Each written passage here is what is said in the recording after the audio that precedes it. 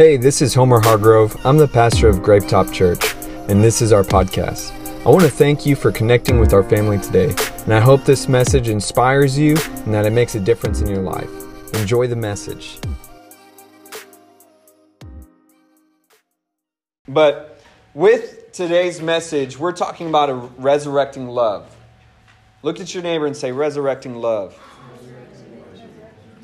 What does resurrection imply? That something had died, right? Resurrecting means that it was brought from death to life. And when we're talking about today being a resurrecting love, I want to start with this question. How do you find passion for God when you barely feel saved? How do you find a passion for God when you barely feel saved? When I first started going to church, that was like a church word I didn't understood any meaning to. Christians started asking me, like, "Oh, are you saved? What are you saved from? What?" Was that? I started using. Y'all ever use critical thinking? I started using critical thinking and decisive reasoning, and started to realize they must mean being saved from hell. That's obviously what they mean, right? And so when you become a Christian, the term then applies to you that you're saved. Did y'all know that? No one taught me that when I was going to church. So I thought, man, I gotta let our church people know what being saved means in the church world. I personally say, have you given your life to Christ rather than saved? Because I feel like it's more descriptive, right?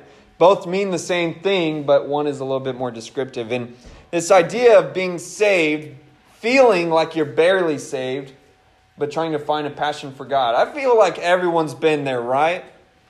You barely feel like you're a Christian.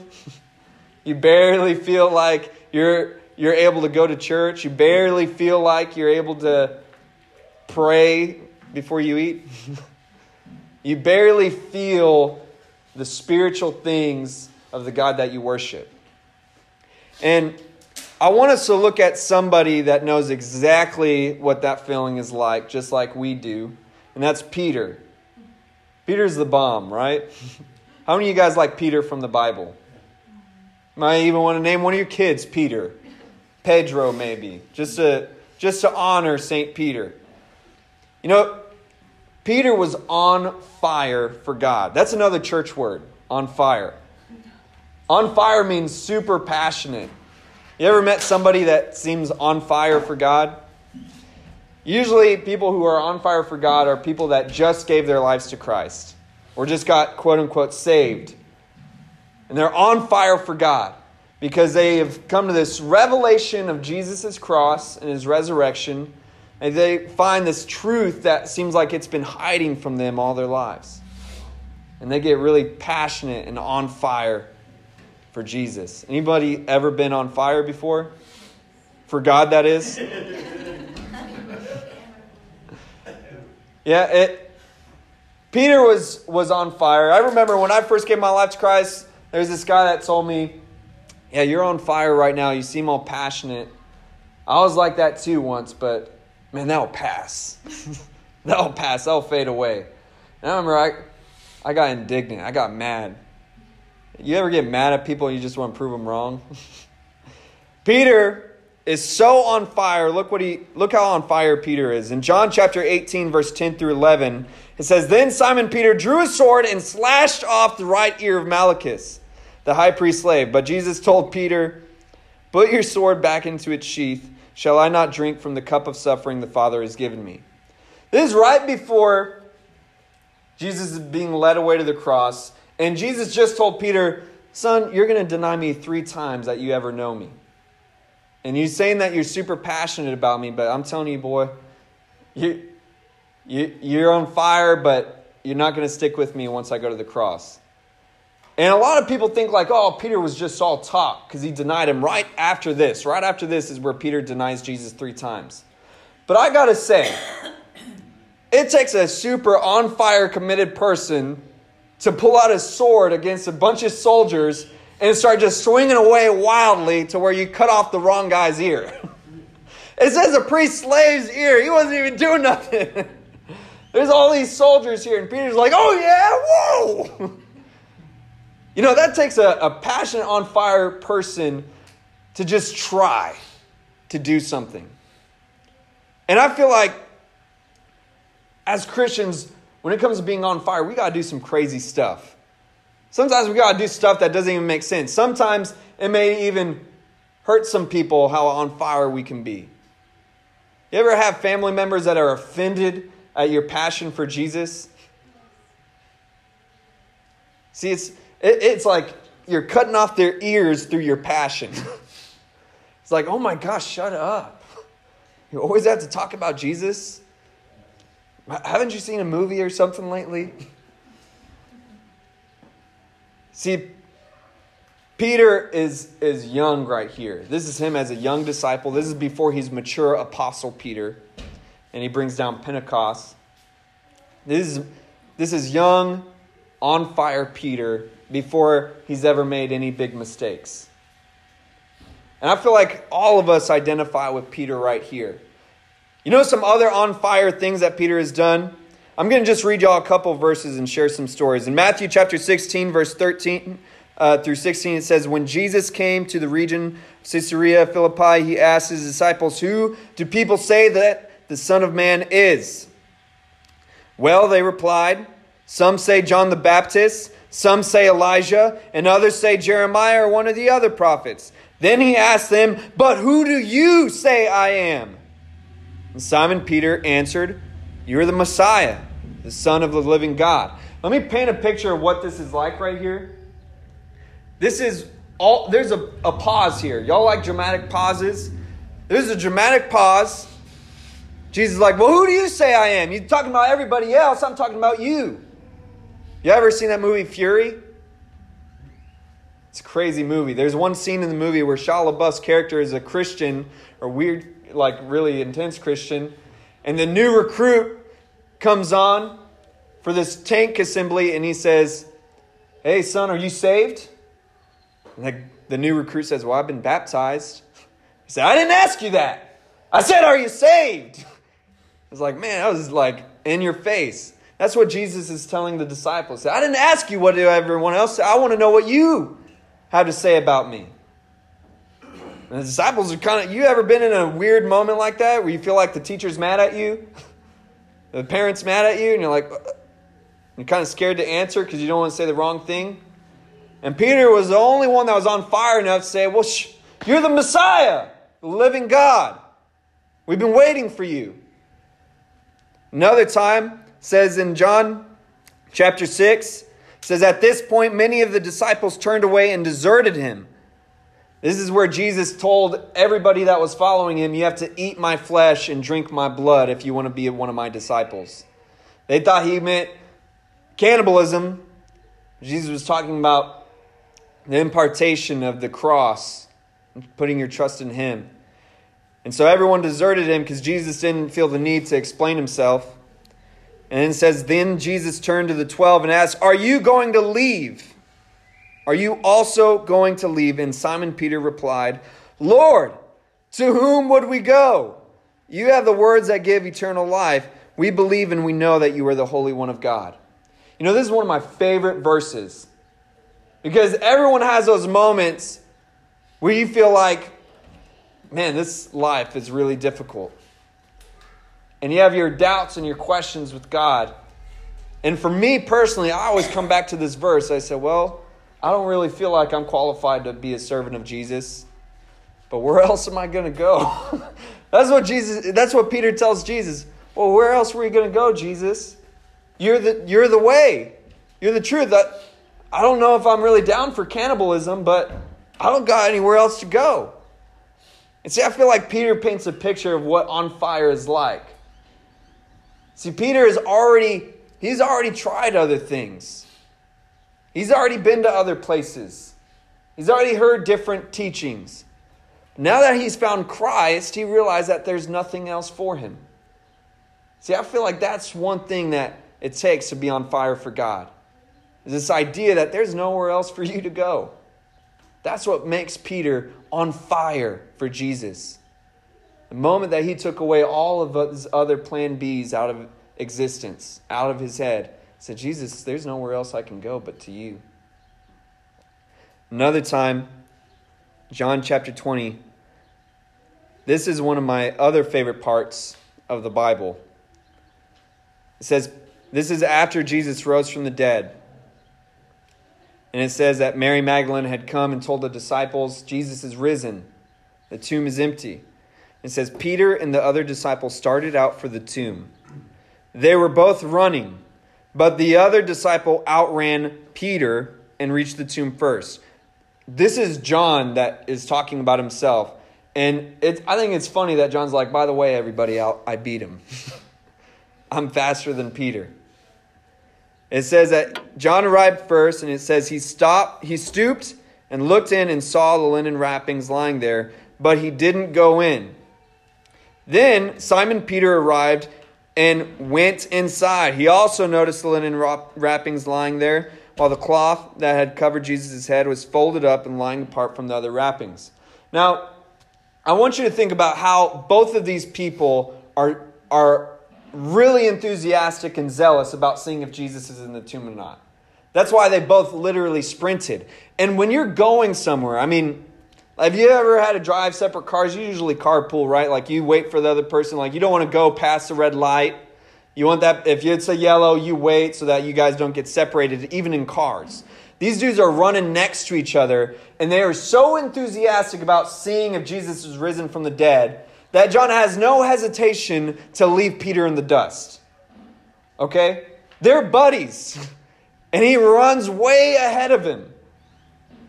You don't do that unless you're completely on fire for Jesus, right? And unless you're really excited to get there.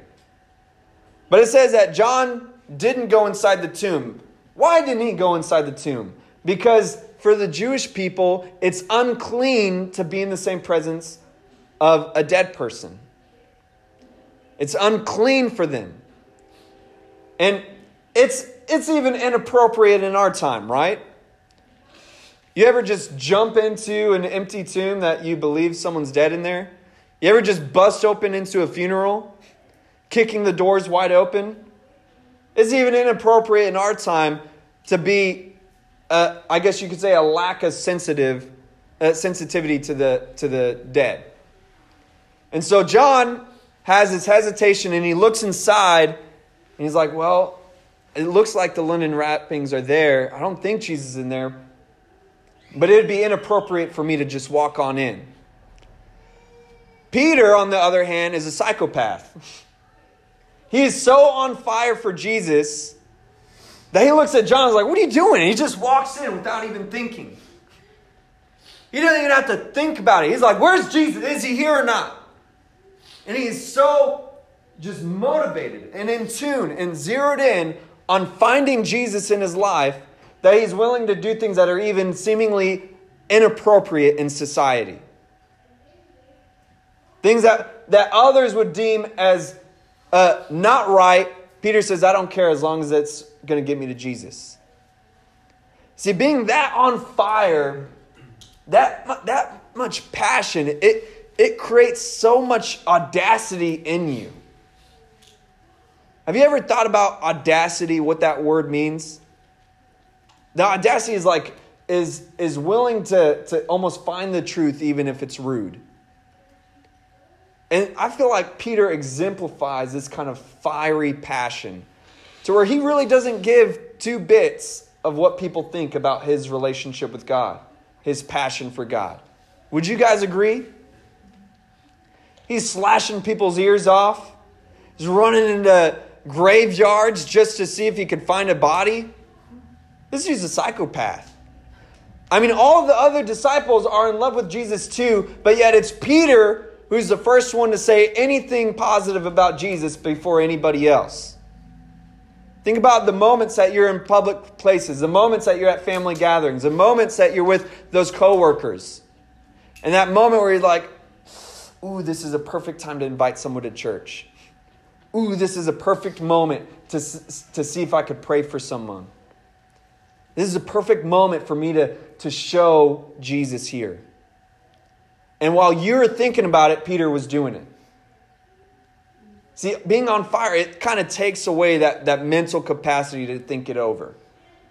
You just believe and know something so well that you don't have to think of whether or not to kiss your wife. Right? He's on fire. And I feel like a lot of us have experienced this kind of fire before, this kind of passion. And a lot like Peter, it was especially fiery and kindled when we first found Jesus in our lives. Agreed? And I want us to move on to our next part. That's that spot that everyone has been, but no one talks about, and that's backslidden. That's another church word. I'm busting out all the church words today. Backslidden. Backslidden is a church word that people use to describe someone that has had a complete repented life and gave their life to Christ, to where they don't do all the things that they used to do, but then they backslide, they go backwards, and they go back into the things that they used to do. That's what backslidden means. Again, I never had anyone explain that to me. I just use, critical thinking. And see, that moment that we backslide, it fills us with so much guilt. This guilt is so bitter and such a reminder of our imperfections and our shortcomings. Of how unworthy we really are. Of how dirty we really feel. How unqualified we are to be Christians, right?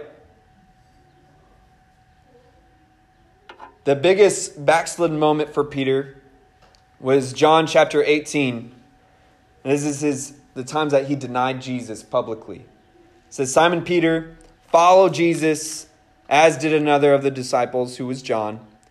That other disciple was acquainted with the high priest, so he was allowed to enter the high priest's courtyard with Jesus.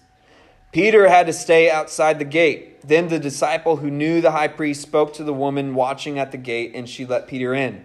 The woman asked Peter, "You're not one of that man's disciples, are you?" "No," he said, "I'm not." Because it was cold, the household servants and the guards had made a charcoal fire. They stood around it, warming themselves, and Peter stood with them, warming himself. I want you to look at the significance of this scene. He's in the cold. Feels isolated, alone, and he feels distant from God. Now, who here has felt their souls cold? You felt isolated. You felt distant from God. See, it's in those moments that we almost become desensitized. Say, no, I'm not with God. I'm not with him. And even though he lives on the inside of us, because of how we feel, we outwardly express a distance that's not a reality. It says, meanwhile, as Simon Peter was standing by the fire, warming himself, they asked him again, "You're not one of his disciples, are you?" He denied it, saying, "No, I'm not." One of the household slaves of the high priest, a relative of the man whose ear Peter had cut off, asked, "Didn't I see you out there in the olive grove with Jesus?" And again Peter denied it, and immediately a rooster crowed. See, this is just like our lives. Didn't I see you on fire for Jesus just a couple months ago? Didn't I see you at that church way back when? Why are you here? Why are you here at this bar? Why are you here at this club? Why are you doing the things that you used to do? Peter's saying, no, that wasn't me. And even our passion and our fire for Jesus follows us. Doesn't it just show that even though we feel like we are not labeled as God's saved, as Christians, that even the world recognizes God's hand over your life? See, it's almost like everybody else knows that we're saved but us. Everyone else knows that God loves us but us.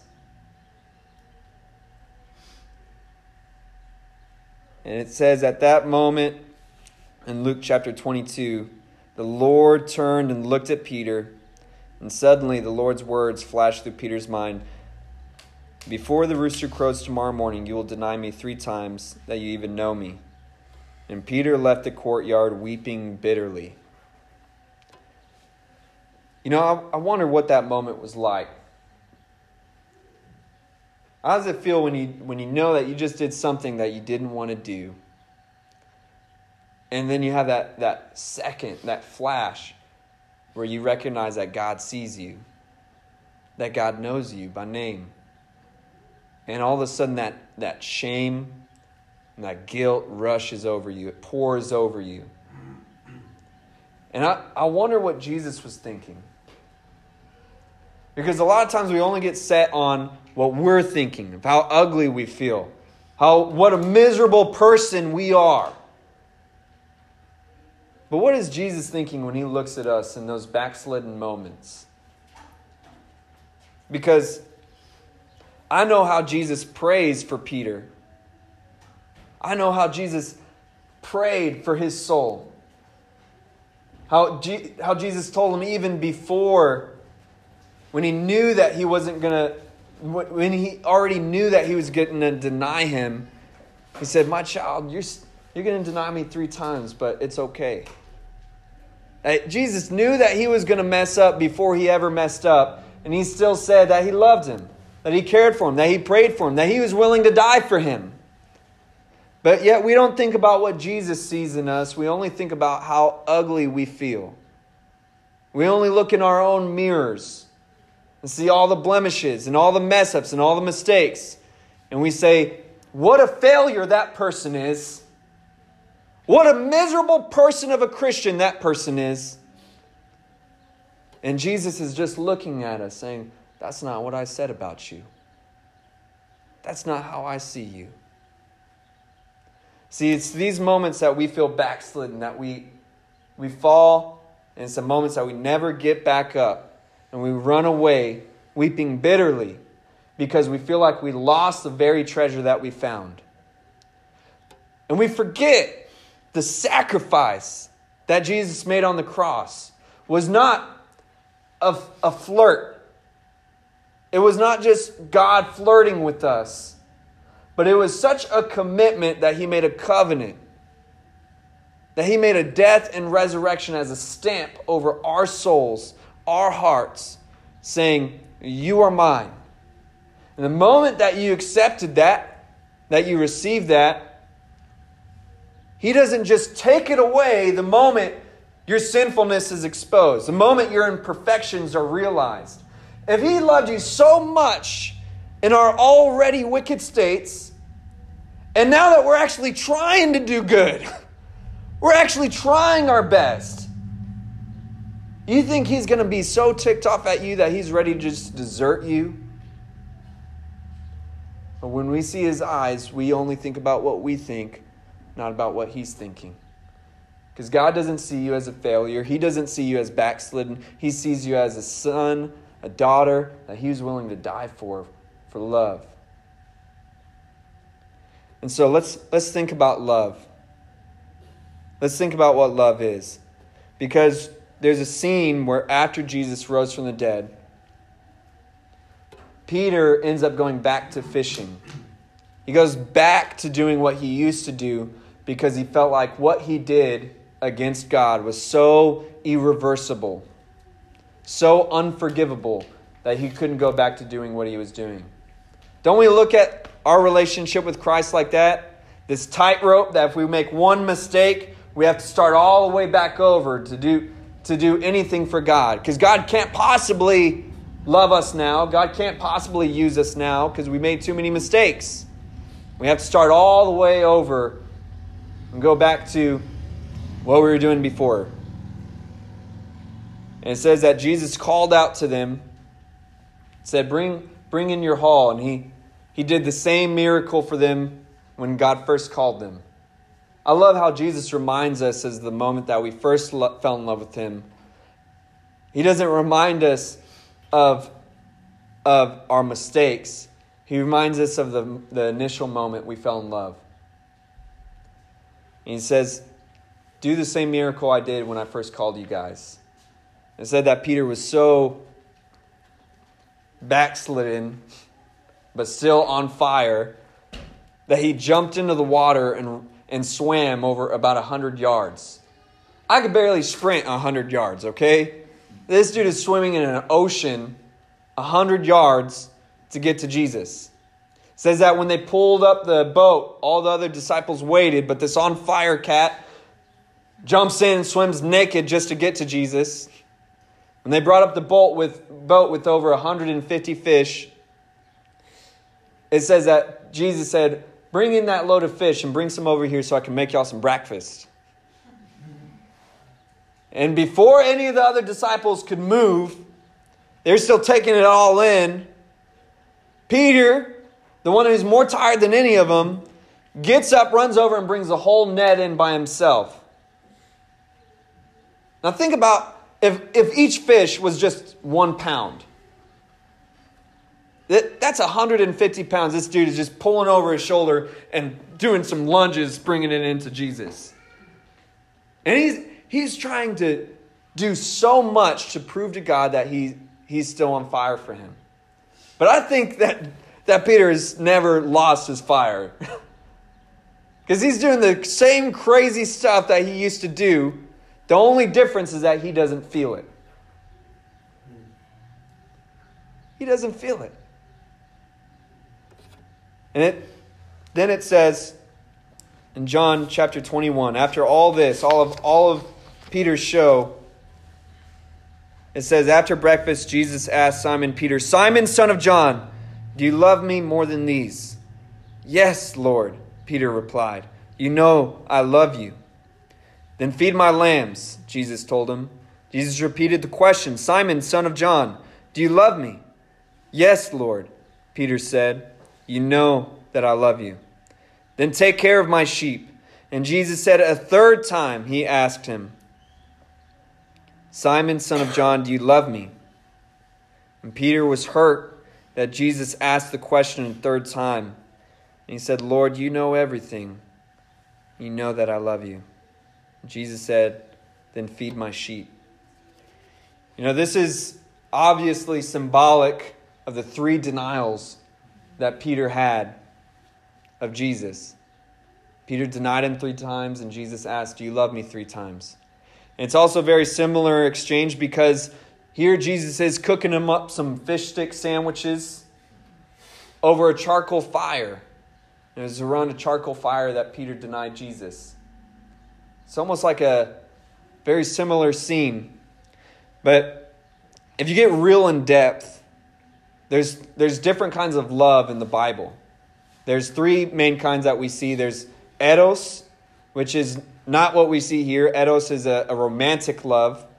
Then there's agape and phileo.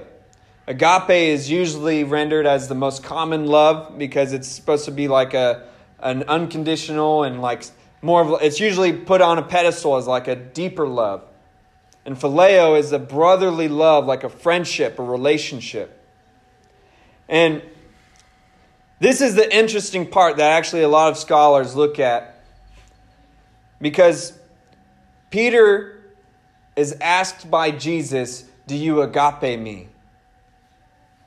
the first 2 times. And Peter responds with, "Lord, you know that I phileo you." And then on the 3rd time, Jesus says, "Do you phileo me?" And Peter responds, "You know that I phileo you." And so what's interesting about this scene is, why would Jesus ask him the first 2 times agape and the last time phileo? And what is Peter trying to say when he's saying phileo every time? A lot of people think, well, this is an exchange of Jesus saying, "You're supposed to agape me, Peter. You're supposed to give me this surreal love, but you only give me a friendship love." But I don't think it's that. Because Peter is so moved by Jesus. Consistently, he is the most passionate, on-fire disciple.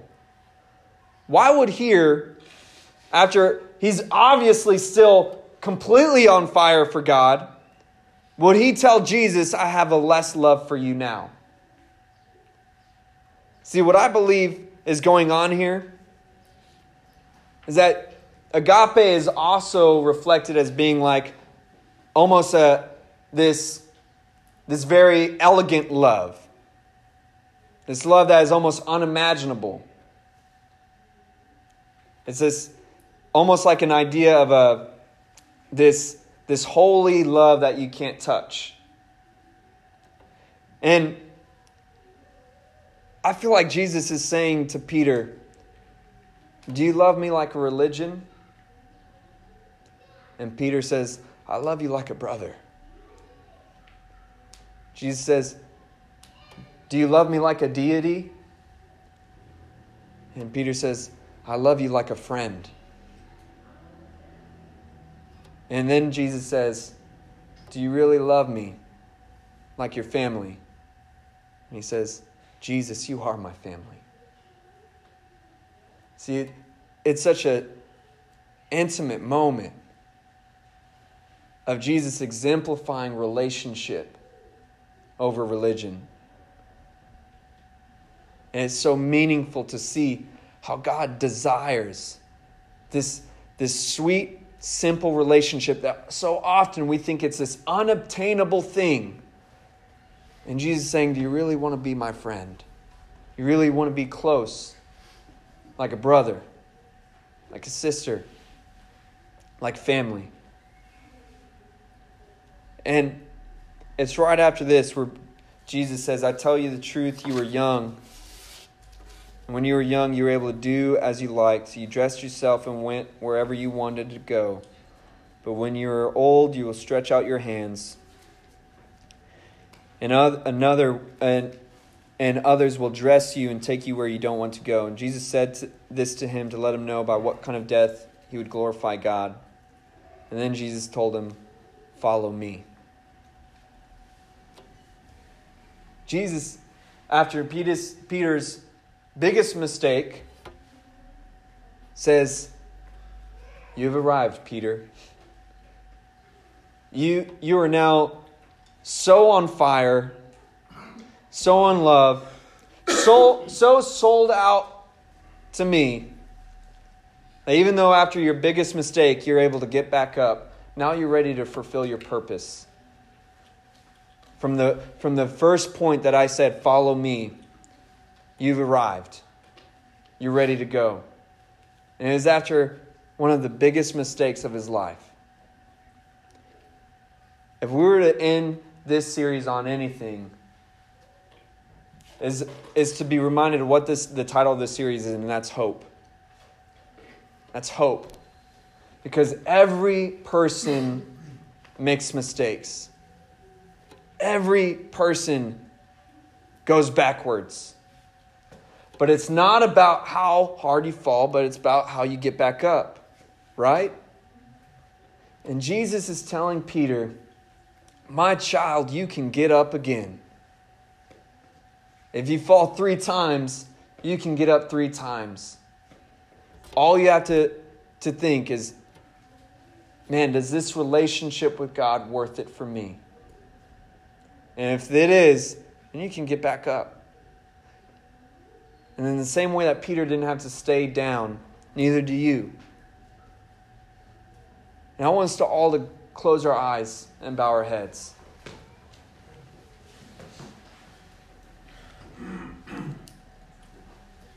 And I want you to just think for a moment, how have you been seeing yourself? Have you been thinking of yourself the way Peter did? Is that person who's lost, that person who's failed? Or are you seeing yourself the way Jesus sees you, as redeemed, as loved, as forgiven? Have you been thinking of God as this distant, unobtainable love that you can't seem to get a grasp on? Are you willing to see this relational God who calls you his friend? If you're here today and you're ready to enter that kind of relationship with Jesus that you can trust and hope in, With every head bowed and eye closed, I want you to raise your hand. Amen. So I want you to pray this prayer after me, because the Bible says that all you have to do is believe in your heart and confess with your mouth. And surely you shall enter into this relationship with Christ, that you shall be saved. So if you've already given your heart and your hope to Jesus, I want you to pray this prayer too as a reaffirmation of your faith. Say, Lord Jesus, I put my trust in you. And greatest of all, I put my hope in you. Because though I fail, and though I fall, and though I feel like I'm not enough, you are. You love me. You see me. You hear me. And you've called me. I believe you died on the cross for me. And I believe you rose from the dead.